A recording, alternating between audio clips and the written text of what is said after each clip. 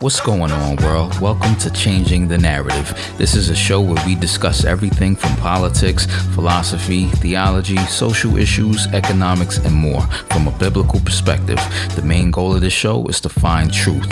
What is the truth about all these matters, and how should we respond once we have a greater understanding of the issues? Let's discuss.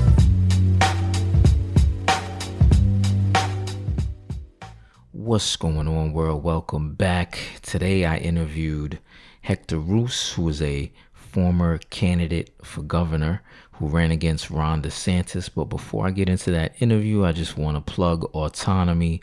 What is Autonomy? Autonomy is a course that teaches people practical skills on how to become self-sufficient, independent. There's also courses on critical thinking, logic, courses on sales and marketing, how to grow your own food, permaculture, courses on history with information that you probably didn't learn in school. You can also learn about finance and much more, and you'll be around a community of like-minded people that are looking to grow as well. So I'm going to post links to that on the show. And on that note, let's get started. Welcome back to Changing the Narrative. Today I have former gubernatorial candidate Hector Roos. He's also a political consultant and worked on the Ron Paul campaigns of 2008 and 2012. Welcome to the show today, Hector. Hey, thanks for having me. Appreciate it. Did I get your bio right? Yeah, I'm also a realtor and, just an activist trying to do some good in the world. Okay, cool. We definitely need that. So I got to ask you the $1 million question. What made you run against Ron DeSantis, one of the most popular governors in the nation, as well as one of the best real estate agents in the country? That's what some say. Yeah, sure. I would say my first reaction is, it's really the $180 million question, because that's how much Ron DeSantis has raised. Utilizing his platform as governor of Florida. In the meanwhile, we've had record new taxes in the state that people have to pay for, and record high cost of living that people are now suffering through, unseen in more than a decade. So yeah, I think there was definitely some reasons for running there, and we had a governor who's been more popular outside of the state than inside of it, for the most part. Now we have the election results that speak for themselves about how people feel about him, which at the very least says that if they were going to protest DC, they definitely picked the Mr. DeSantis rather than a libertarian or the other party. So Okay. that really is what comes down to it. You want to say that there are issues happening in Florida. And you want to establish, what exactly, first of all, what's a libertarian in this race? What are they actually saying? That's important enough for somebody to run. And then second of all, like, you just have to, there are moments to speak truth to power, and it's going to be in the most unpopular times. And this was definitely one of those. Okay. So what would you say are your main critiques of DeSantis? Well, he's been an absentee governor.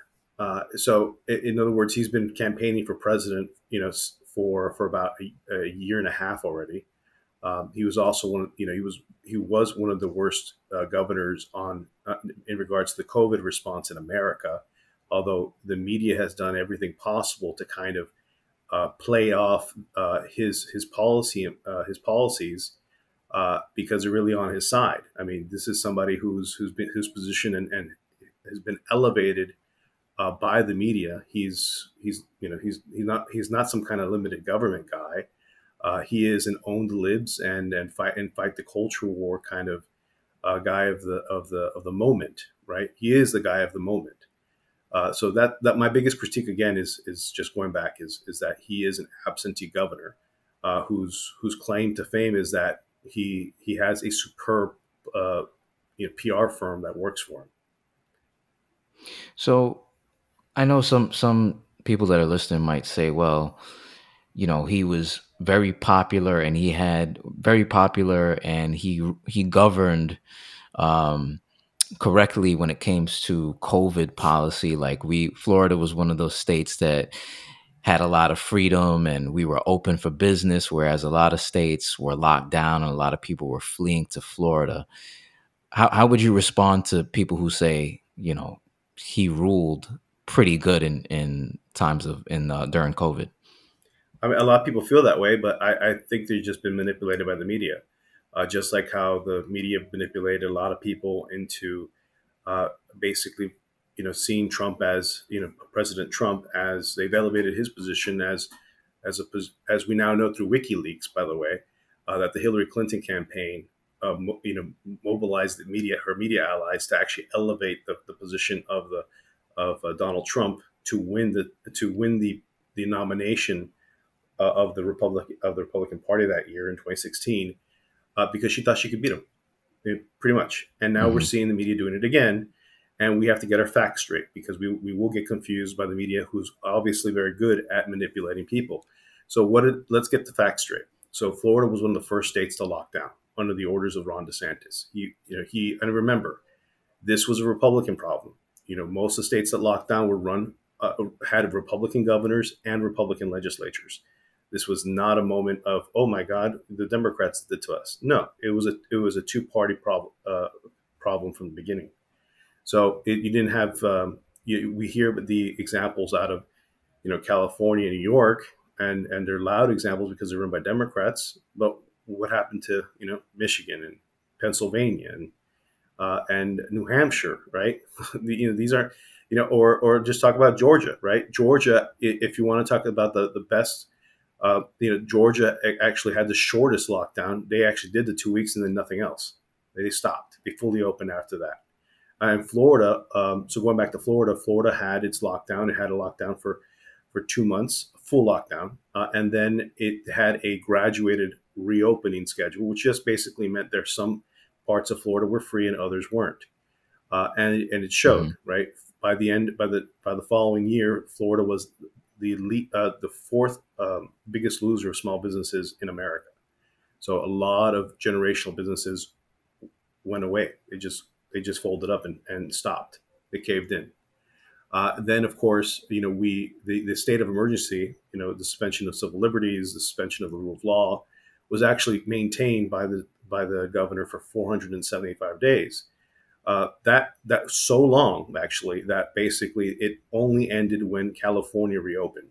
So just to put into perspective, now Right. that actually is also so long that it transformed the way that people have a relationship with Florida's governments, and not just state government but local government too.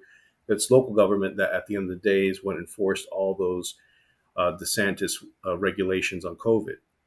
Even today, I mean, let's remember, it wasn't too long ago. It was just last November that you had the Biden's Department of Justice declaring parents in Florida that were upset about the continued masking of their kids without real emergency.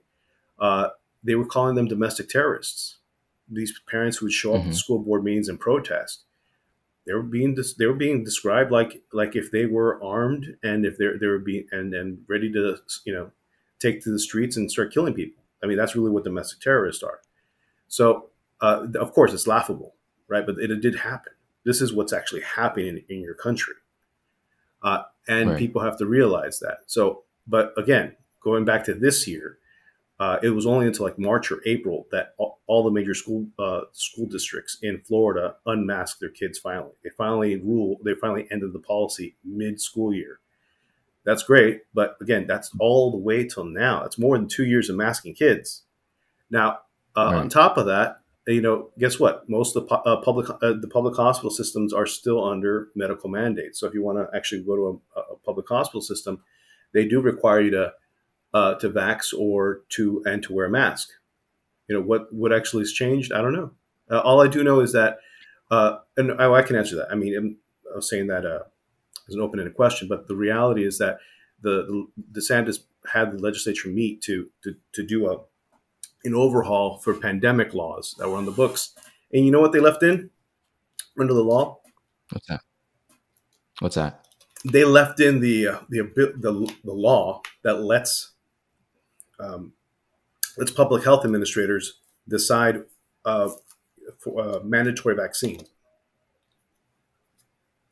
So, so if I go to a public hospital to be treated, I have to be vaccinated, or if I work there, They I have to be they vaccinated. will they off both, by the way. So the vendors that work on site or have a contract to work on site, even if you're not, if even if you still work remotely, you're required to vax. And I do know contractors and different health systems that do require that.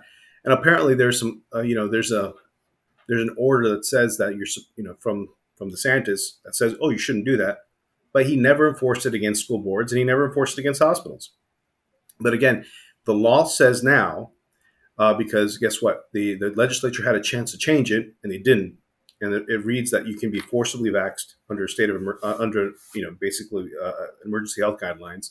You can still be quarantined, which means the health concentration camps, and ultimately they can actually pursue any means necessary to force your compliance. This Okay, is so scary. those. Yeah, this is the scary. These are the scary things, and it's SB. I'll get you the legislation in a minute, but Okay, it's something that they've reviewed and it's been in the books for 20 years, and they didn't take it out. They didn't. okay, because that was my next question. These laws are still on the books and they haven't been removed. Okay. Um. Wow. Well, that says a lot. I mean, during the pandemic, it seemed to me, I do remember us being locked down. I remember Florida being locked down and businesses were shut down. I remember there was one time when I even went to go do pull-ups in my local park, and a park ranger came up to me and she gave me a pamphlet basically saying that, I couldn't do pull-ups. So it was a little ridiculous, but like you were saying, those lockdowns were removed. And since that time, people do have the impression that, Florida is just a pretty free state and the governor has allowed us to have more freedom than the other states. But according to what you're saying, we still do have some of these laws on the books that really haven't been removed. Um, what would you do? How would you govern in a time like that? Well, the first thing we have to realize that it was never good science. That what happened, right? It was basically we turned over the rule of law, even the precepts of democracy, if you can trust that. I mean, in terms of popular rule, and we made it into a rule by experts, the rule of scientists. So of so-called scientists, right? Trust the science. So at the Right. end of the day, you need incredible courage to stand up to and say, your you know science that should be rigorously debated if you want to call it science. And I studied engineering. I come from a science background. The it does not invalidate people's freedoms. It doesn't suddenly say give cause without much debate. Even if you're going to go there, and I don't, you would need a lot more debate than what was allowed. And in fact, frankly, what we had was a lot of people were just resisted. They were told, no, you have to. This is going to happen. You are going to stay in your homes. You're going to close up your businesses. You're not going to have loud music. You're not going to be able to seat everybody in your you're going to have to maintain social distancing forever. And frankly, there's these calls to return to it isn't just a Ron DeSantis problem. The calls continue to actually. There are still people saying we should continue to lock down. People who resist should be put in prison or shot. I mean, what's happening even today in Australia is disgusting. In terms, they do have their forced quarantine camps. They have suspended civil liberties and expressly shown that they don't care about. It's not an issue a medical health emergency, a public health emergency. It is more about an issuance of control. I mean, this is a dramatic departure from the liberal form of governments that have existed in the Western world. So, in other words, let's put it this way: we're putting, China is blushing by how rigorous some of the rules in some of these countries have become. And frankly, Mhm. compare, who's doing better than us? Like, look at Britain. They actually reversed their lockdowns way earlier than America did. They didn't want to put up with it anymore. So we're not, and of course, look to our neighbor to the north, and China, and I'm about to say China, but yeah, it's kind of China North, right? Where they have based, they if you protest the loss of your civil liberties and your ability to do business, you can have your bank account seized, even your even your family's bank accounts can be seized. You have no privacy, and they've essentially set up the most draconian police state in the Americas. Now, and by the way, the react even though it was very harsh in California, in many places in California and New York, particularly New York City, what they're doing in the other countries in the Americas, like in South America, they heavily regulate who goes outside at what time. The social distancing Right. paradigms over there are ridiculous, and of course, the vaccine requirements there are not to be avoided without penalties. So you can, in other Right. words, they really, when they say lockdown in other countries, they really do mean it.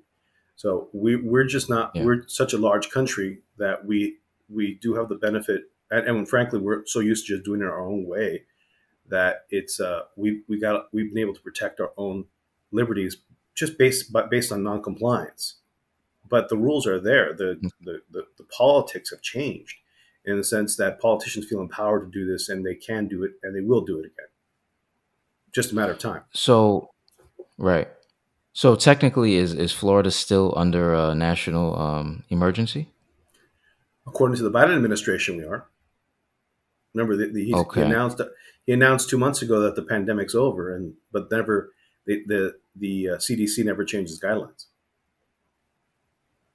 So can the governor then step in and say we're not going to abide by those rules because we have states' rights and Absolutely, nullify that? Okay. Now has that absolutely. been done? They've done it in limited aspects. Of course, they've contested whether he's brought in the Surgeon General that is pretty good in my book, uh, Dr. Lopato. But for that, but they're not being aggressive in trying to tell the government here's a bright line and no further. They're doing it piecemeal, case by case situation. Let me tell you like how Okay. how bad it did get in Florida, and you're in Palm Beach County, so this is a good example. A good fortunate example. So DeSantis would come around, every week or so and do a press conference in Palm Beach County.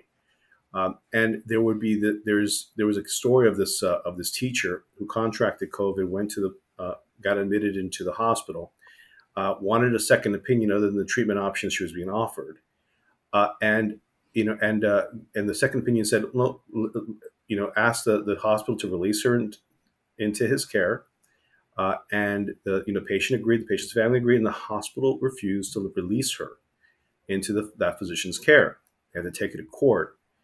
And by the way, she's still sick and getting worse, right? They're not allowing treatment options, and she's rejecting what the hospital wanted to give her, right? Because what the hospital wanted to give her was something toxic, a toxic approach, uh, Hmm. and which we've now learned there's a lot of treatments that were given that were just making people sicker, right? Not better. And Right. ultimately, you have DeSantis every week coming by into Palm Beach County making these speeches about freedom, and you have a lady fighting for her life and in court trying to just try and have the basic freedom to choose her own healthcare option, right? Her own treatment, right? And she ended up winning the lawsuit, but she ended up dying anyway in the hospital. Wow. So these are the stories in Florida that people just don't know about. How simple is it that your freedoms can be robbed from you and stripped from you, and you have to fight for them at every step. We're one sickness away, one scare away from these situations from occurring. So So that's why I fight. I mentioned this. I mentioned this because it's worth fighting for. so the governor had the authority to remove that mandate, saying that um, she should be allowed to try these alternative treatments or go to these other doctors. Absolutely, but I would also keep Okay. in mind The public health system in Florida, like any other state, is it depends heavily on federal funding. So they don't want themselves to basically go bankrupt by rejecting the protocols that have been forced upon them because they accepted the federal money, right? Whether it's Medicaid Mm, or LIP funding, which is the emergency room funding, it's all federal. It's a lot of federal dollars, and Medicaid is an okay. extremely large program. Okay. So they want to stick to their approved list of medicines, so to speak. Whereas even if those medicines may kill you, that's what they want to stick to because they're getting the dollars. Follow the money. It's always about following the Yeah. money. Wow. Wow, that's crazy. I didn't. You'll have to send me some information on that because I never heard about that story. Um, I want to come back to the lockdowns and COVID policy in a minute, but I wanted to touch on the lawsuit that you filed against DeSantis for transporting immigrants to Martha's Vineyard.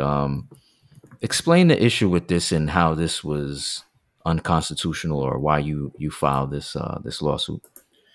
Sure, I filed a lawsuit uh, 2 months ago. Well, let's go back to the facts, right?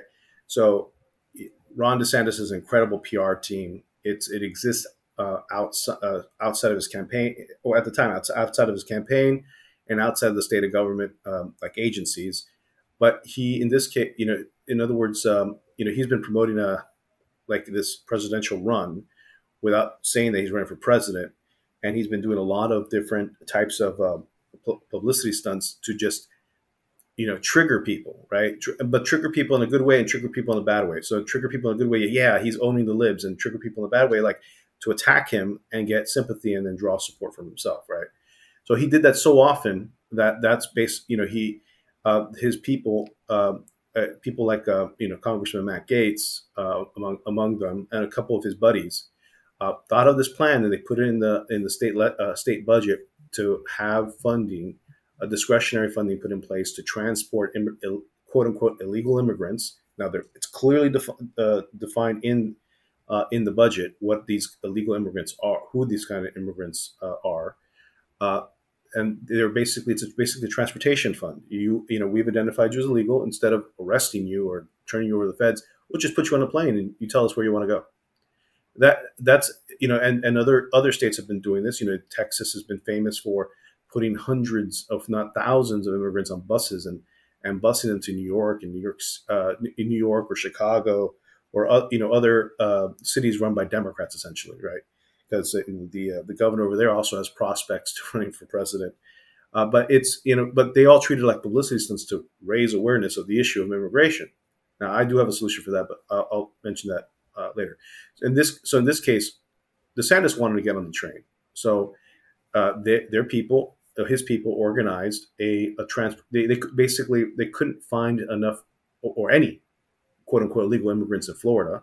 Now, I live in Miami, and I just go to a construction site. I'm going to find a couple, but basically they couldn't find any that to volunteer for the program. So actually, that's what it comes down to. And so where did they have to go? They went to Texas, where you have the most desperate group of immigrants coming to America. That's where the most desperate come through. Because if you have money, you'll come on a plane, or yeah, that's basically it, right? Yeah. So they had this person who was named Perla Huerta, who was a retired 28-year Army intelligence person, obviously working for some kind of military contractor, leading this program in Texas. No one knows how she was being paid. Obviously, it was probably some side fund of the politics that was to make it operational, make it actually work. She had identified a group of Venezuelan refugees. Now, these are people who actually by law are welcome to come and request asylum. So there were asylum seekers. There were people of all ages, even children. So these were families, and she convinced Hmm. almost 50 of them to board two planes, and with the promise that they would have employment, housing, and money, resources given to them to start a new life in America, and they would be taken to like New York. or Boston, one of these big cities. Instead, they were dropped off in the middle on an island with no knowledge that that's where they were going, and obviously no grasp of English. And then they were given these. The only advice to them was here's some brochures to guide you to like a nonprofit, 2 miles away that you can walk to, and they'll be there to help you. And then they got on the planes and took off and left them there. And the island was Martha's Vineyard, which was the example was that it's a wealthy group of it's a wealthy enclave of Right. so-called liberals or Democrats or just wealthy to do people in Massachusetts, right? So Right. the people, nobody was contacted in Massachusetts to receive them. Nobody knew anything, and of course, they tried to. Everyone's surprised by and really surprised by really how desperate of a PR stunt it was, because it really took people that were already desperate as it is to accept those terms, right? And they were, by the way, they weren't. It was easier. I'm saying these people were already desperate, so it was easy to convince them. How were they convinced? They were given a hot meal. They were given clothes. They were given money. They were given hotel stays. And then when it's time to get on the plane, who's coming on the plane now? And some people decided not to go. Actually, decided to stick around, and again, about 50 people did go with children. It's so you can imagine the humanitarian horror that people felt in Massachusetts and liberal land, and even immigration groups like, what the hell is this? So and if Hmm. this can't be right, and my first instinct was, this obviously can't be right, and it's not right. I've looked at the budget. I know what the authorization looks like, and everyone's like, the first thing everybody points out to is, well, the budget authorization says you're supposed to take these immigrants from Florida and take them somewhere else, not from Texas, and create a private airplane, create a private airlines for your politicking. In other words, Hmm. the other point of So, this is, one other point is that, again, these are people who are legally here. So on top of that, they targeted people who were just desperate, not because they were here illegally. so these immigrants weren't illegal. Nope, they were here under the TPS program, temporary protected status, that was extended to Venezuelans. And of course, you also have separately the asylum program. So they were allowed to ask for asylum because they come from a country that's run by communists. Very simple. So, but you took Okay. people who were already victims of communists, and now you turned them into victims of fascism here in America. And guess what? Okay. So, I'm not the only one who's sued. There's like 4 or 5 lawsuits going on in relation to this. Those immigrants got attorneys, and they're suing the state of Florida now, and they're going to make a lot of money because they were transported under false pretenses, which is actually a form of kidnapping. They were deprived of their liberty and told that they were going to be transported to another city, and then instead dropped off in the middle of the ocean, basically on an island, and told, go help yourselves. Right? They're going to make a lot of money from taxpayers in Florida. so the budget says that these immigrants who are in Florida can be transported to other cities outside of Florida. Is that correct? From Florida to anywhere else in the country. Right. Okay. So you're saying that what happened was DeSantis took these immigrants from another state, which is illegal. Is that correct? Right. But just by virtue of sovereignty, right? The country, the state of Florida. He's the governor of the state of Florida, not the governor of the state of Texas. Right. His authority, only granted to him by the Florida Constitution, only extends to the borders of the state of Florida. That's it. After that, Okay. he has no authority unless he's invited, unless there's like a legal framework in which he can be invited to participate. Like if in times of emergency crisis, the governor of Texas has asked for our National Guard to go over there, right? Has asked for volunteers, has asked for disaster relief. We do it all the time, actually. It's not a complicated idea that people get permission to participate, to enter into the sovereign territory of another sovereign state. Okay. So did the governor of Texas give him permission to take these immigrants? Now, that's a great question.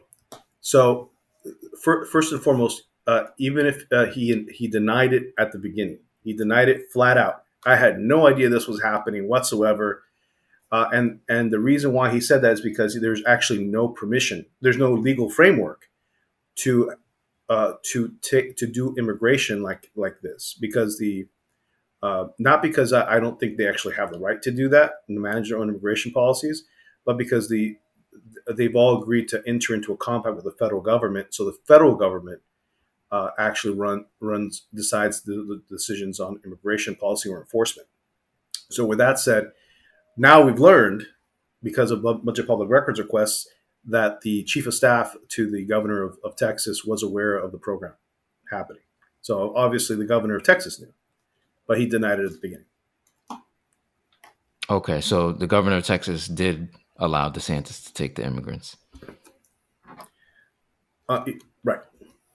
Now there is the local sheriff for that area of where they were in the San Antonio area, who's also a Democrat, by the way, just pointed out. He did actually is investigating the whole situation as basically a type of kidnapping, right? He's saying there is fraud that actually happened, and but he hasn't filed any charges yet. He's simply he's made that publicly known about a couple weeks after the event happened, and that's how we knew about Perla Huerta.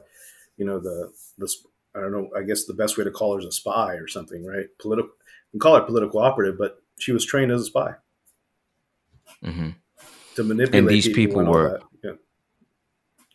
right.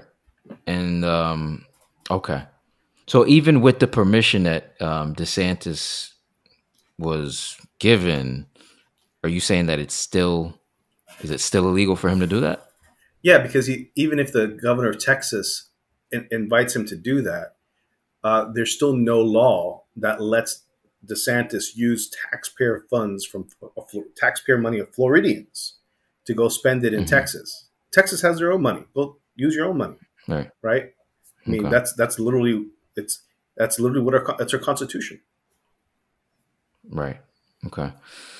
And when it came to them dropping off the immigrants at Martha's Vineyard, you're saying that like there was just the treatment was inhumane. They were literally just dropped off there with no guidance on how to survive in that area. Just a brochure that says "Go here," and a little map that says this is the building and this is the group that's going to help you.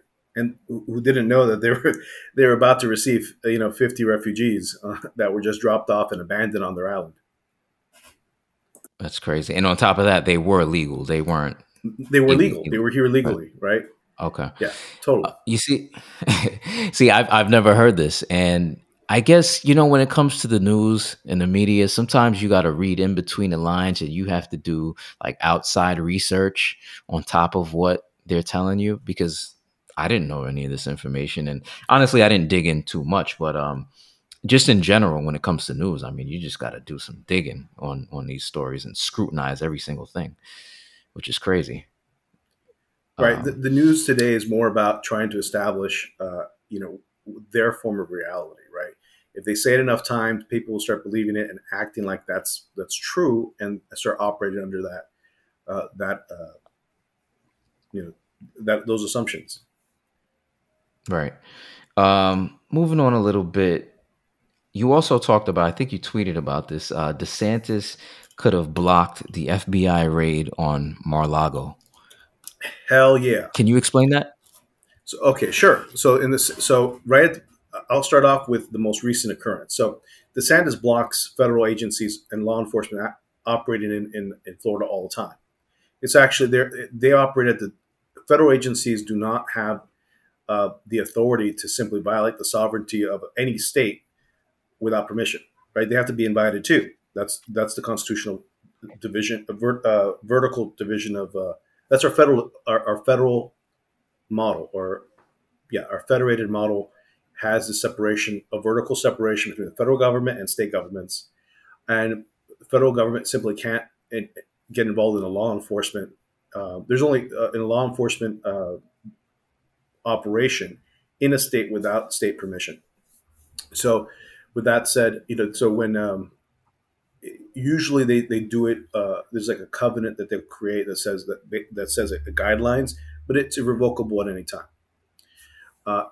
Because it's the state has a sovereignty, they can withdraw the permission at any time. So, when in the last week of the election, which was only 2 weeks ago, so DeSantis denied a request for the Department of Justice to send monitors, or that is law enforcement agents of theirs, to monitor the election, at different polling precincts in Florida. He just didn't. I said no, denied. Go pound sand. Everybody said, "Oh, he's owning the libs. Oh, he's blocking the Democrats from trying to do something funny." Right? Okay. So, flashback 2 months before or 3 months before, another government agency brings to a weak case to a local tribunal, basically not even a full judge, to get a warrant and then to enforce the warrant using just explicitly their own officers. No, they're going to incorporate state and county and local jurisdiction law enforcement. But so when they're going to serve something, it gets out, and you can simply say, no, you're not doing this. Even the sheriff of the county could block a federal operation in that manner, because the head of law enforcement of enforcing the law generally on any constitutional basis is the sheriff. He's actually the last person that gives you okay. So there's a couple people here. Yeah, and of course he's a Democrat. So let's move on. So that's the point. My point is that he picks his battles. He wasn't his. And frankly, I said that to point out that DeSantis is going to run for president over Donald Trump's over his incarceration. Let's just say it that way, right? So he is complicit in the attempts to prosecute and incarcerate the former president of the United States, who is at this point his leading contender or opponent for the presidency, for the Republican Party nomination for the presidency in 2024. Was the raid itself unconstitutional on Trump? So the details of the raid, most raids are, by the way. So the details of that raid, and I'm getting this from Judge Napolitano, was that my understanding from him was that it was filed through a magistrate, not a judge, which is okay. But the reality was that it wasn't, the request wasn't that that emergency, it wasn't so urgent that they would have to really do this. So the magistrate who approved the warrant did so really for political reasons, and if there was this further review, other magistrates probably would have ruled differently. No, you're not going to do, you're not going to target a former president in this country on such weak sauce, right? Or even any individual, really. That's when it comes down to. Now, I will tell you that the Trump administration, the Trump's legal team, had the strategy in place to. It was their strategy to invite such a raid. And that's from Judge Andrew Napolitano. In other words, they were playing with the footsies with the Department of Justice to invite such a reaction, so they could turn around and point at it and say, "Hey, look what they're trying to do," and that's what happened. And then what happened? And what did they find at Mar-a-Lago? A bunch of empty envelopes or empty folders, right? I don't know if you've seen the pictures, of the exhibits, but they were all empty. So they didn't find anything. So what was the point? Right. It was all an exercise. Right. On both sides, by the way. So not just the DOJ, but the Trump legal team. Wow. And DeSantis could have blocked that FBI raid. That's That's But interesting. he wanted to. He Um, basically wants to join neoconservatives and Democrats into pushing down, making life difficult for Mr. Trump. right. Um, let's shift to your platform principles a little bit. Sure. I was reading on your platform that you wanted to end the regressive system of property tax. So, property tax, from my understanding, I was reading the Communist Manifesto, and I think property tax is one of the planks in there. Am I correct in saying that? The If you never own your property, it's basically the abolition of private property. So it does fall into Okay. that category. So Okay. yes, if you always have to pay your taxes on property you've already paid for, then do you really own it? And the answer is no. You don't own it. If you stop owning it, it's the politicians, not the banks, not the sheriff, not your neighbors. They will seize your property and resell it. And Okay. that's what's So you happening would now you would throughout Florida right now. By the way, people's properties are being taken because they didn't pay taxes on them. because yes, so no, so what's happening right now is there's the cost of living crisis happening in Florida. Uh, Property insurance that's actually mandated by Florida law to be incredibly expensive. Obviously, if property taxes have gone up so high, talk about 20% increase in property taxes from one year to year. Property insurance has gone up, 200, 300%. And ultimately, energy costs have gone up, 200 to 400% in some places. So yeah, I mean, when you get when you get hit with an extra $200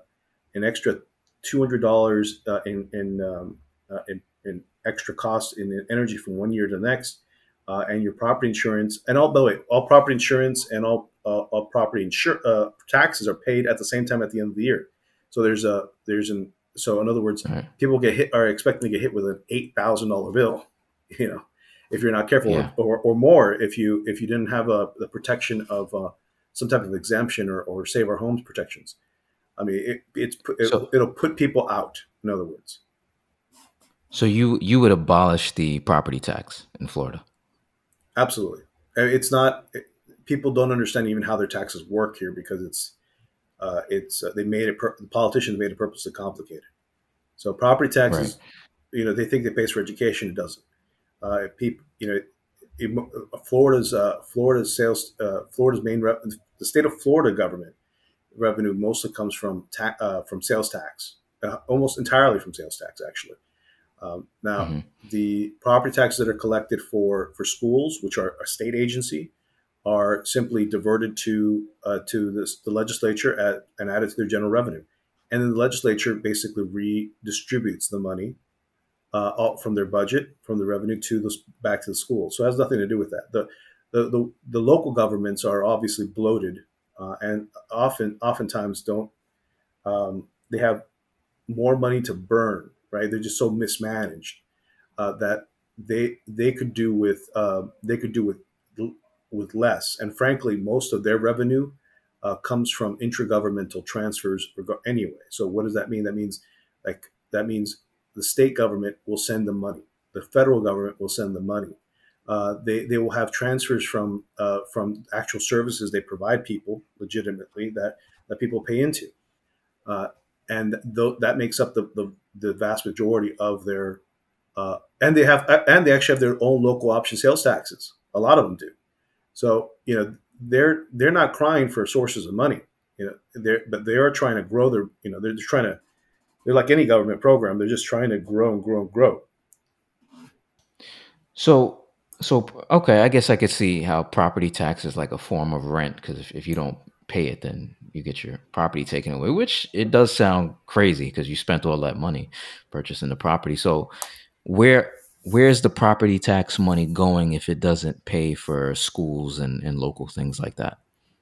So if it's for local government, that means county and municipalities. It just goes straight to by the way, it's true in the state government too. It just goes to general revenue to be redistributed to whatever services.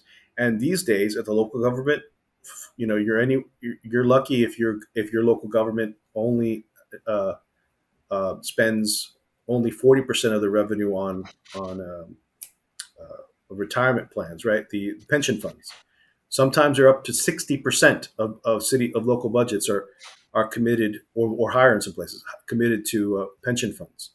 So, in other words, you have these lavish benefit programs that have existed for decades that are costing taxpayers an enormous legacy cost.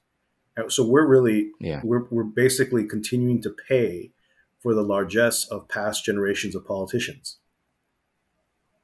Hmm. That really Interesting. that's the kind of government we really think is good, a good measure of government, and we want to teach the Afghans or the Chinese how to be good liberals. Have a that this is the form of good government that we want them to see. No, it's impossible. Yeah. You also mention on your platform you want to protect taxpayers from inflation by moving to Bitcoin or crypto. So, um, I mean, would you allow for, or I guess how would that help with inflation? Move into crypto or Bitcoin? All right, so basically, I'm taking the half. It's the half step toward actually making government, the state of Florida, free, an actual free state of Florida, and that's actually sovereign, whether it's part of the United States or independent. And I'd prefer independence. But you can't get there unless Florida has control over the number one thing that touches everybody, the currency and the financial system, right, or banking system. Now, uh, moving the state to a Bitcoin standard accomplishes this. And naturally, it basically just allows people to opt out of the U.S. banking system, and in other words, I would allow the state of Florida, their agencies, to transact um, in this cryptocurrency, Bitcoin, and in doing so, they will now be able to transact in a currency that has basically a stronger storage of wealth. It maintains its value, so it can actually work as a store of wealth, and you can actually build on that wealth. Now, you hear a lot of news these days about cryptocurrencies, like going having price shocks, right? Or there's fraud here or fraud there. And if people covered the U.S. dollar market and the Federal Reserve the way they do crypto, they would be hearing that 1,000 times more, because of the level of we have our U.S. dollar, which is really called a Federal Reserve note. If you pull it out and look at it, called Federal Reserve note, not even U.S. dollar anymore, is Right. it has been so devalued over the years, as particularly simply in the last 8 years or less. It's been devalued so much that it's caused obviously more dollars to chase goods, the fixed number of goods, and it's caused price shocks in all the whether it's energy, food, even the price of homes, everything, every consumer good has gone up in cost because of the pressure from inflation. In other words, your purchasing power of your dollar, which is what you're supposed to store your wealth into in your savings accounts, buys you less now than it did 8 years ago. And why is that important? Because inflation is basically a tax. The government doesn't want to really, politicians, especially those in the federal government, don't want to tax you. And taxes are unpopular. So what they do is they'll say, "Well, just go print some more money. Go do it on a loan. Do it through the savings bond, the U.S. savings bonds." Hmm. And eventually, what happens is that they didn't directly tax you. They didn't issue, "Hey, we're going to raise the tax rate for income taxes to this level." No, they'll just do it indirectly by taxing your savings accounts, even the money that's in your pocket, and they're going to just steal some of the purchasing. They'll steal it or tax the purchasing power of that money, and use that to pay for their programs, for their largesse, for their patronage. All right. So I guess with Bitcoin and crypto, you can't really inflate the currency. You can't just spend a bunch of it or just, I guess, water the currency down by printing it. So the positive thing about cryptocurrency is that if you can't print it, right, it's fixed. Now there could Right. be people with a lot of it stored up that they just suddenly start using it, and that's different. But even if somebody does that, which is what something that actually something similar like that happened like a year ago, everyone knows exactly what happened, right? It's transparent. If you can see it happening, you can plan accordingly. You sometimes the inflation risks you don't feel it immediately. This is called the cotillion effect. That in other words, the supply of money it actually will affect other economies. In fact, in the world first, and then we're actually the last to be impacted due to the changes in the supply of money because basically it just other people use it a lot are more exposed to the inflation risk than we are, particularly in so the weaker the economy, the more exposed they are to that risk. So the developing countries, and then the Russia, the Central Asia zone, and then of course the eurozone will be affected uh, as as we go until it finally comes home to roost here in America. Okay. And would you allow for gold and silver as well to be I would traded? certainly allow legal tender laws should be abolished. So let people choose the currency they want. Mm, Just let them. If we can, right. the problem with gold and silver in my eyes is that it's not as easy. It doesn't satisfy. And I could be wrong about this, of course, just my opinion. But it just doesn't seem to be available in the quantities and in the structure to to meet the consumer demands of today. In other words, you're not going to be carrying around all this gold coinage on you when people are so used to transacting digitally, right? Especially in America. Now, and of course, the supply of gold and silver is tightly controlled and regulated, both because, especially in America, where a lot of mine underground or resources of the precious metal is owned and controlled by the federal government, and they say they own it. I mean, we don't; they own it. Yeah. So where most of the especially if you're west of the Mississippi, you're more likely to to states in that direction are more likely to be mostly owned or controlled by the federal government, even though they're technically states that have their own sovereignty. It's a weird dichotomy. Yeah. Even in Florida, So like think about how many national parks we have in Florida, right? Or forest preserves, or that exist in Florida. It's sizable. I mean, it should, but it's while like in Florida, we're like 16% of our land is owned by the federal government. Like Nevada is like 90, like mhm. things like that. Okay. Um, it's interesting. So we basically have a monopoly on our money.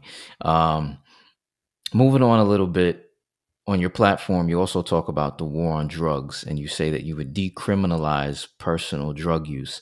So people that hear that might ask you, okay, Hector, so are you saying that if someone wants to inject themselves with heroin or go do crack, they should be able to without any penalty or without going to jail? I'm So sure you you, get that a you lot.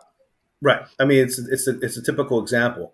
Let's put it this way: you shouldn't, as a country, and as policy, the country has spent the last 60 years trying to enforce morality on people through government policy. They're trying to make them better people.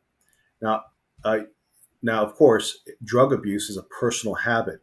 So on top, you're basically criminalizing people's personal behavior and personal habits, even if they're destructive to themselves. We're investing immense resources and the social cost of disrupting communities by declaring whole communities that are especially, I mean, the best case scenario right now is like you said heroin, but let's go to the legal version of it, right? Fentanyl or other opioids. Hmm.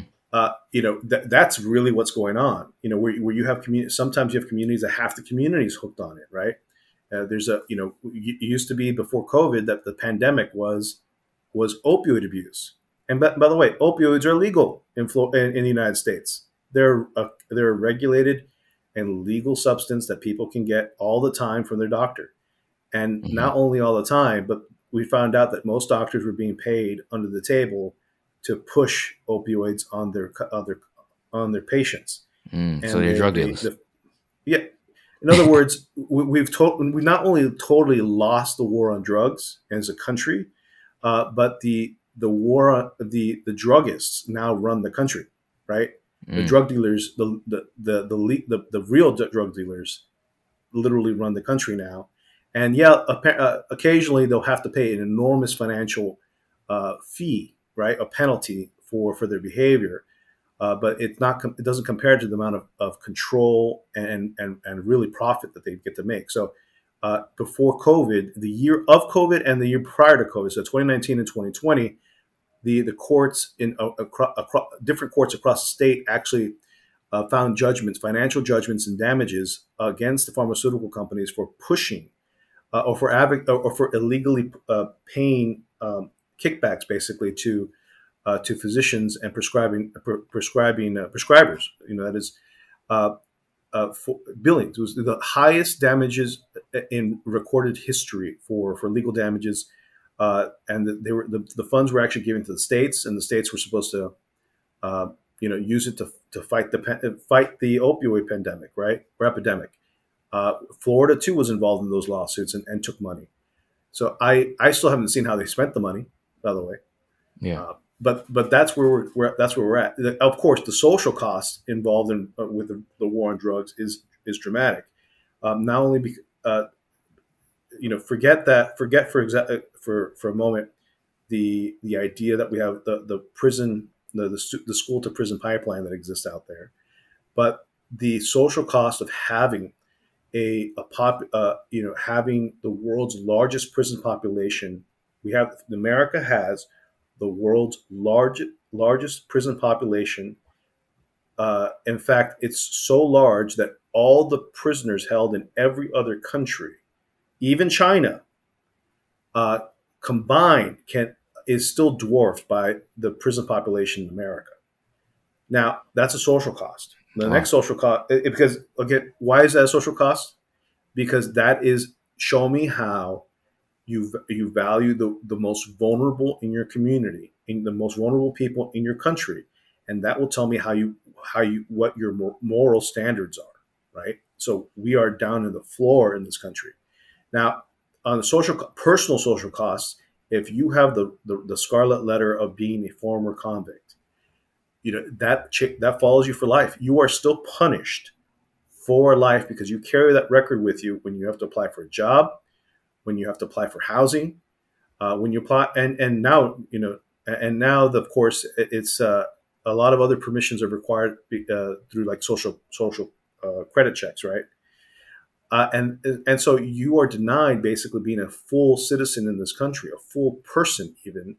And when people describe the prison system as returning people back to a form of slavery or to a caste system, Hmm. I mean, it's accurate. It's accurate. So this is the social cost the war of drugs has permitted in this country, and the easiest thing to do as a governor, the governor should do if they really care about human dignity and human life and have regards to civil society, is to pardon pardon any nonviolent criminals, anyone who's charged for nonviolent crimes, pardon those crimes, especially the ones that are victimless and they're nonviolent. Uh, you know, people. It's just simple to do. Just Hmm. just make it easier to be restored back to full life. You can Right. also commute sentencing and release prisoners that oh, it's gonna obviously there's a financial cost and a financial savings to taxpayers, but realistically the only people who really are adamant about keeping prisoners in prison are the prison contractors, the prison operator contractors that exist in Florida, Hmm. and I'm sure they exist in other states as well. So locking people up because of a personal habit, such as fentanyl, if they become addicted to fentanyl, I guess putting them in a prison cell wouldn't necessarily be a solution to helping them wean themselves off of the fentanyl. No, Um, they become, it's another form of becoming a ward of the state, a virtual slave. right. Yeah. I guess that seems counterproductive when you think about it. Um, why do you think we still have the war on drugs? I Makes mean, it's people been money. okay. It does. It's always follow the money. It just makes people money. You have too many people who care, who make money, and it's easy money, right? Because these are people who can't defend themselves, who don't have the resources to do so. You criminalize an entire swath of population, and it's not just black people; it's also white people. Right. Although obviously predominantly it affects black people, people of color, uh, who don't trust the system to begin with, right? Well, I don't know. I used to think that, and sometimes when I talk with friends about the mentality that people in the black community have towards government, you would think that they would be a little bit more distrustful. But when COVID hit, I didn't really see that too much. I saw people who were actually who trusted the government, who went Oh along with yeah, some of the programs. So that's uh, not I, I always I consistent was sometimes. I was looking at those statistics, and I will tell you, it's the black community, and I'm in Florida, so that's what we just say. Um, is what was the number one community in rejecting vaccinations. Number one, Really? Okay. hands down. I think. I mean, the state government had to spend something close to 40, $50 million across the entire state to send people to knock on their doors and try to convince them to go get vax. I mean, it's This a lot of money. And they did it in Jacksonville and Orlando and South Florida. I mean, this money was this yeah, money they was spent by used, the state. yep, it was given to them by the federal government to be used for that purpose. Could DeSantis have abolished that, Hell, or hell yeah, of course. yeah? He was the virtual. He was the autocrat. I'm getting tired of using the word dictator, but he was an Right, autocrat under the state of emergency. So he disposed of those funds however he or his administration pleased. right. Yeah.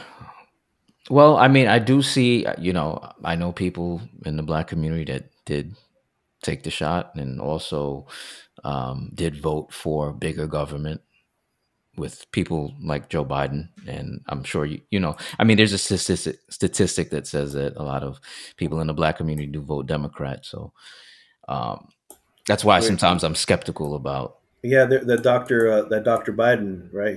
Right, He said that he definitely put that out there, right? right. um, okay, yeah, I've always been interested in the drug war and always been curious about that. You also talked about abolishing red flag laws. What is a red flag law? Okay, so red flag laws are they're also referred to as extreme protective orders. So, in other words, they like to it's but specifically what it is that someone has a problem with another person. Usually, it's a family member, a jilted lover, an angry girlfriend, and they can file a police report and that says that you are a danger to the public, you're a danger to yourself, and you own guns, and the police will take that complaint and go to a judge or magistrate, and they can ask for a red flag order. They can issue a red flag order. That's what it's called in Florida. And there's the judge can do this without noticing the person, without the person arguing for in their defense, and essentially these get passed with really almost all practically all the time. If in other words, it's never almost never rejected, and so the order is put in place. It's basically it's a search and seizure order, right? That's given, they'll knock on your door, and they will say, "We have this order to seize your weapons. Here's your order," and you have no right to defend yourself. You have to let them in, and of course, if you don't, it's uh, say her name, right? So Mm. the referring to Breonna Taylor. Right. Now, the issue is, then in order to get your firearms back, you would have to hire an attorney, and you have 20. I think you have, was it 3 or 4 weeks to actually. Oh, no, it's less. I think it's 2 weeks. You have 2 weeks to file a petition with the court to get your guns back.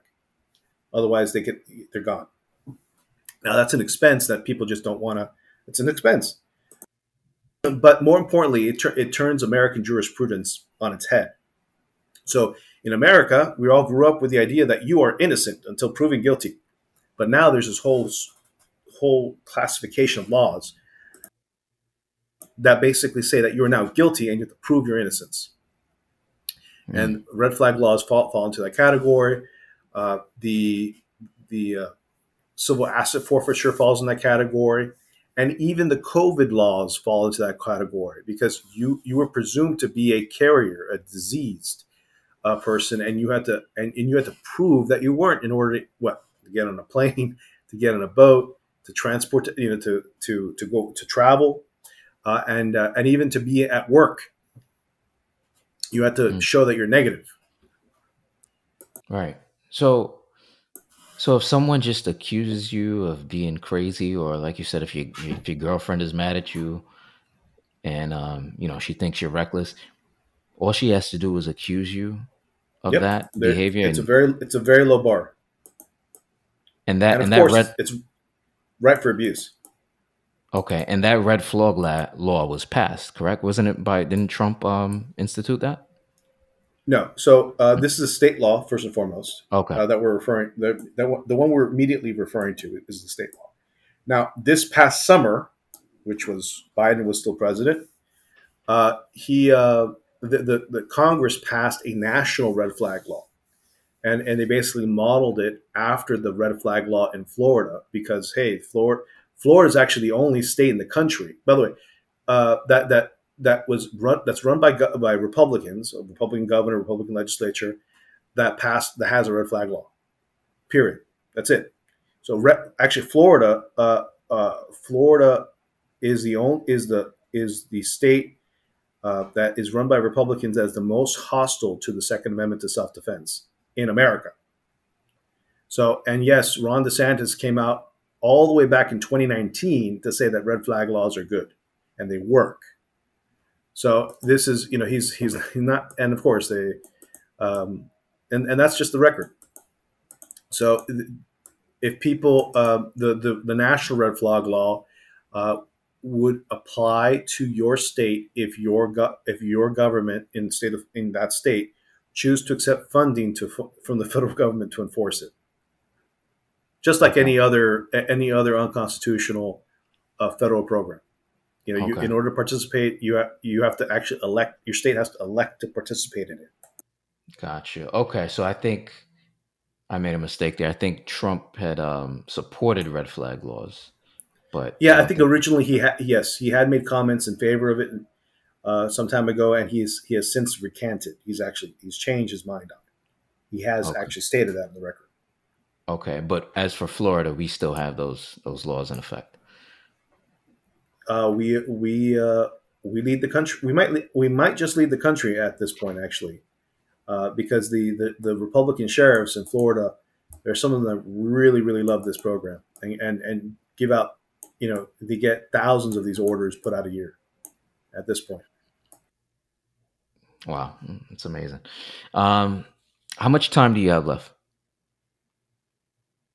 What do you need? Yeah, we can keep going. Well, okay, I just got a few more questions. So, how long have you been a libertarian, and what made you a fan of libertarian philosophy?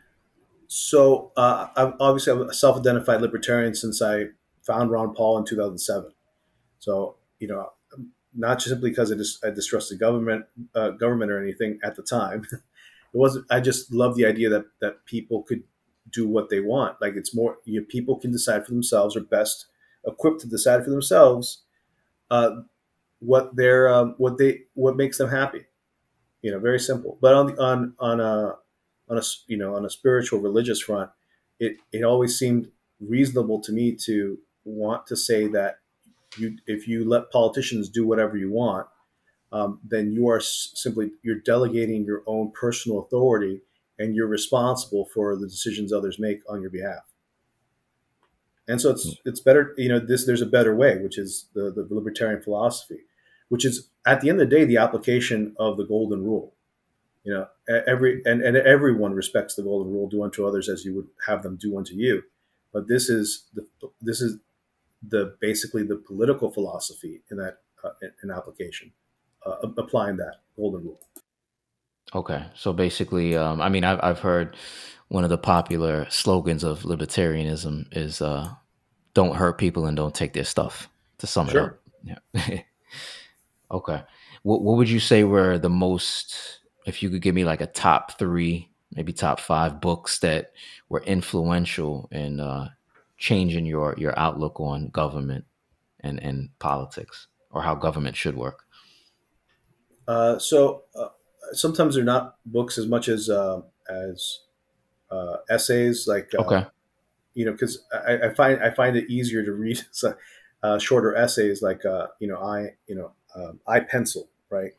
Okay. When you really think about like how the market works, right. We don't we don't put enough emphasis on how commerce happens, and the social fabric that we create, this beautiful system we create that makes our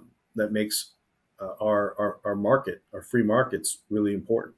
Like, what does it actually do and accomplish, and why then socialism and communism are not just wrong, but evil, right? So, I Pencil by uh, Leonard Reed.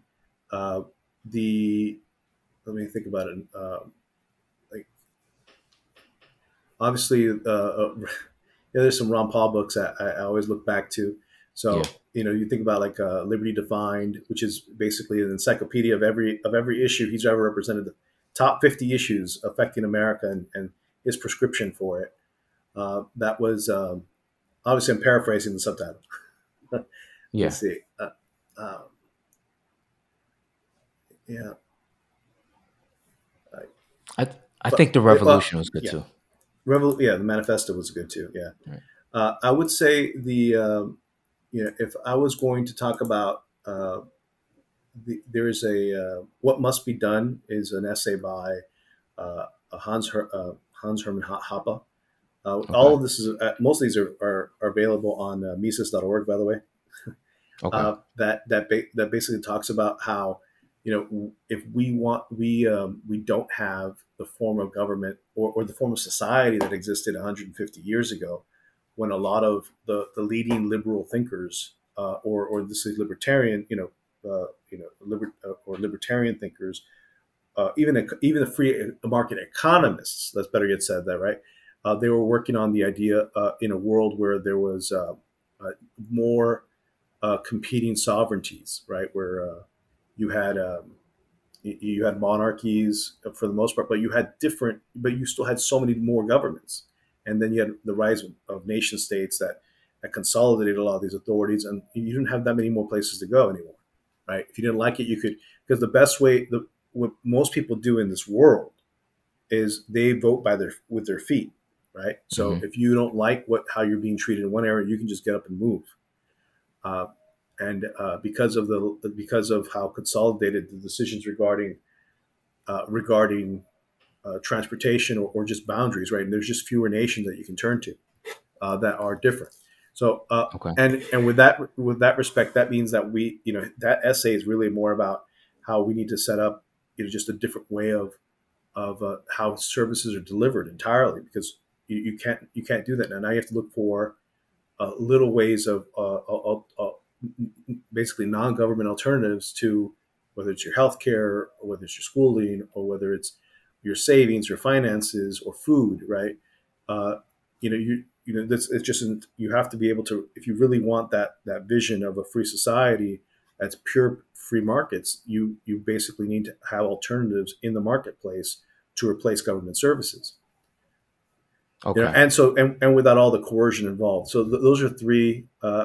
And I mean, there's going to obviously there's going to be quite a number of other ones I would Hmm. recommend, but those are the top three that come to mind recently even. Okay. Yeah, I'm still studying libertarianism, and I do try to read some writings by people like Lou Rockwell, and there's different philosophies out there.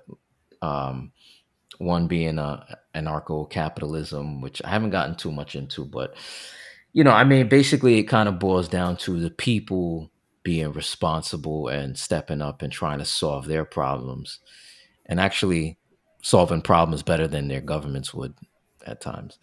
But also having responsible government too. Right. Um, I mean, people self organize, right? I mean, that's where all these governments came from in the first place. They did come from the people. They did manifest from the market to to consolidate services for good, but they just stuck around so long that people got they think it's supposed to last that way forever. right. Well, in a sense, we've kind of like given power to politicians and government to destroy us. So maybe you should take some of that power back. Um, what do you say to people who say to you, "Well, Hector, voting for a third party is futile. It's ridiculous. It makes no sense because you're gonna lose. That's just a loss of vote anyway." How do you respond to that? I think if people either believe in free markets or they don't, right?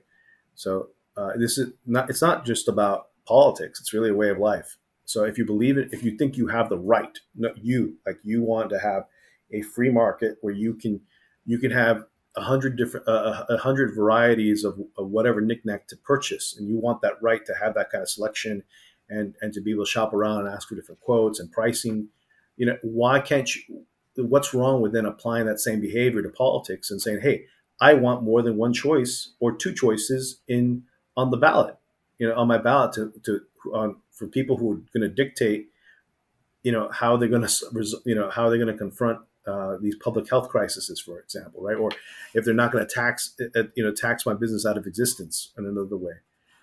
It's just reasonable. But I will also say that in America, again, this is true.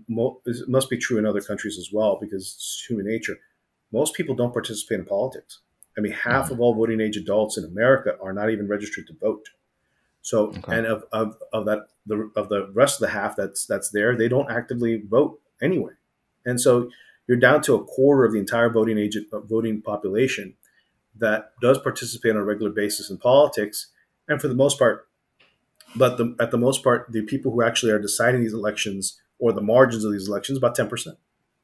So you're always constantly arguing about what 5 or 6% of the vote, Yeah. and So, that's us actually. We're right. there because when you don't have a choice, we're constantly flipping back and forth anyway between one bad choice and another bad choice.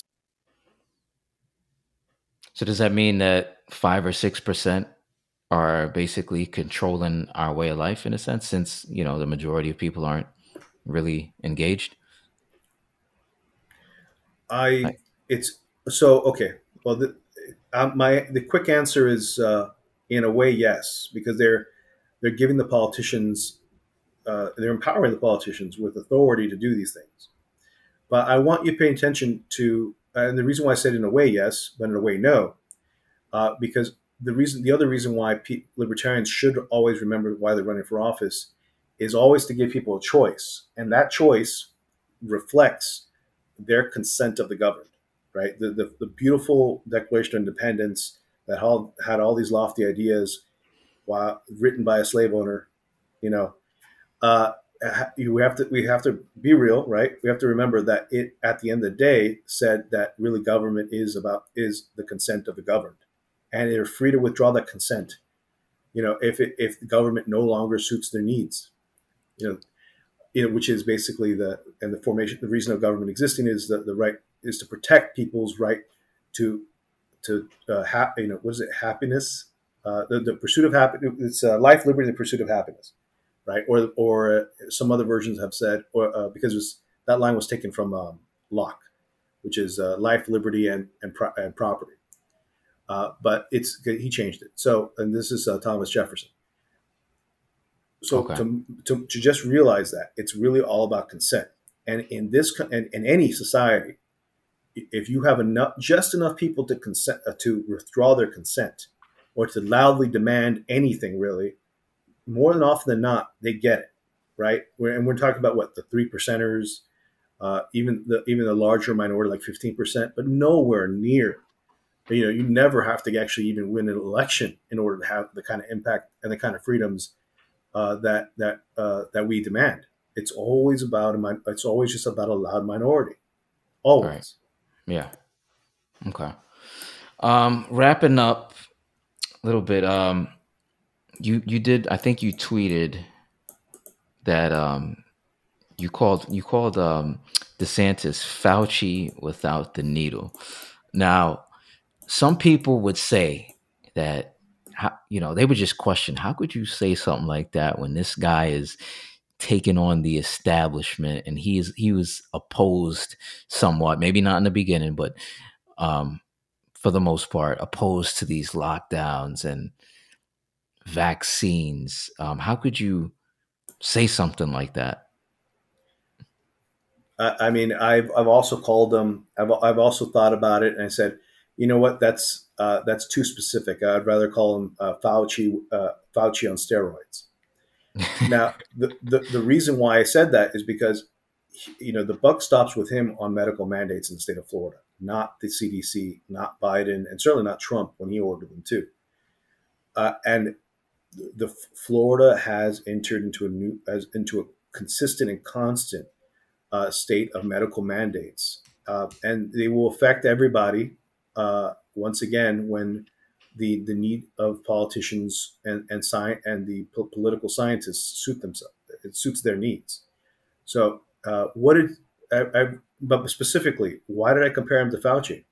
I mean, this is a person who obviously actively operated hand in hand with the Biden and the Trump and then the Biden administration to spend billions of dollars in enforcing mandates and encouraging people to ignore the science, really, right? Even ignore the science that he was supporting, that supposedly supporting, and go get the vaccine, go be socially distanced, go upend and transform your entire life, and treat people who don't as enemies, as people who are causing harm. Literally, they're killing grandma, right? He made jokes about it, but he enforced the same policies. Hmm. What? And the local governments that enforce mandates and stay at home orders or curfews only did so because there remained an executive order from from the DeSantis that that wouldn't otherwise have been possible without DeSantis' authority to allow local governments to do so, or the school boards, or the hospital districts. It goes on. Now, he did not. It was not just vaccines and needles. No, if anybody remembers the conversation about drug therapies, what is the best remedy to cure or to offset uh, the the the progression of the disease of COVID-19, the respiratory issues. There was the Z-Pack, there was ivermectin. What people, what the CNN tried to slam Joe Rogan on and calling it a horse dewormer, but human ivermectin isn't used for that. The Right. lawsuit I mentioned to you with the teacher in Palm Beach County that died because her doctor wanted to put her on ivermectin. And she died waiting for the hospital to release her into and allow her to actually have the health care, her medical treatment. These are the things that all happened under Ron DeSantis. And then lastly, if we're talking about experimental medical practices, what's more experimental than those treatments that you could go through a drive-through that were set up by the state by DeSantis administration. You could go in a drive-through and get something called the monoclonal antibody treatment. What's more experimental than adding more basically genetic gene therapy to counter a viral infection? All right. But that's what it was, and that's what he Yeah. celebrated, and that's what he said. We did this, right? Mm. If you don't want you want to be treated differently, go and do that, and you could skip the health system, the public health system entirely, and you can go to a drive-through clinic, basically a pop-up drive-through clinic, and get an experimental treatment that I don't may be less toxic than Yeah. the emergency use. I don't even know if we should call them vaccines, but the RNA vaccines, I guess. Right. Uh, and then you had monoclonal antibodies on the other side. So yes, he was promoting on both ends experimental drugs. Wouldn't you say that recently he's been coming around and that's why he's been gaining a lot of traction within the Republican Party and people do look at him as being a promoter of freedom? You know, I think recently the Surgeon General said that I think they put a halt to mRNA vaccines because there was I think he said there was an increase in death between men of the ages of 18 to 39 who've been injected. They made they basically do a recommendation guidance, right? This is our recommended guidance from the Florida Department of Health. Okay. So that um, that does not necessarily mean it's enforced. It's going to be enforced by the public hospital system, which I told you already receive a lot of money from the federal government and receive resources to follow the CDC guidelines, which which the guidelines that you're referring to conflict with. Now, and that's the currently. Now, I want to remind you that all this is happening in this. All this is happening in the backdrop of massive social engineering and media manipulation to promote Ron DeSantis over Donald Trump, right? And to position him as the head of the Republican Party, and to position and who's supporting them, right? Neoconservatives, CNN Democrats, the even the and obviously if you haven't heard about it yet, the a lot of conservative media figures, the Bush, Jeb Bush, the former governor of Florida. Obviously, that means the whole family, right? Mhm. You know, basically, who's who of the anti-Trump movement, as well as are supporting DeSantis clearly over Donald Trump. So, Mm. obviously, and of course, people can look at Ron DeSantis' politics even before he became governor, and he's personally, everyone should really recognize that he was always a national conservative, right? He had a C- rating on following the Constitution when he was in Congress. I think he did what, 4 terms. This is a guy who basically grew up poor, and not too poor, but he was modest beginnings in Florida, and he's just a really hungry guy, and he will do whatever it takes to climb the ladder of power. Hmm. Okay. And lastly, because a lot of what you're saying, I mean, I'm unfamiliar with a lot of these things. I mean, like you were saying, the media does present a certain image of people at times that isn't always 100% accurate.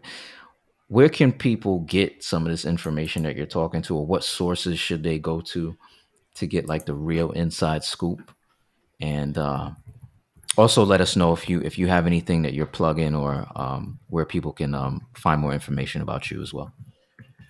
I mean, so there's a lot of websites that do scores, like constitutional scores, and you want to look at how he voted, his congressional record, right? How he's considered for on the Constitution itself.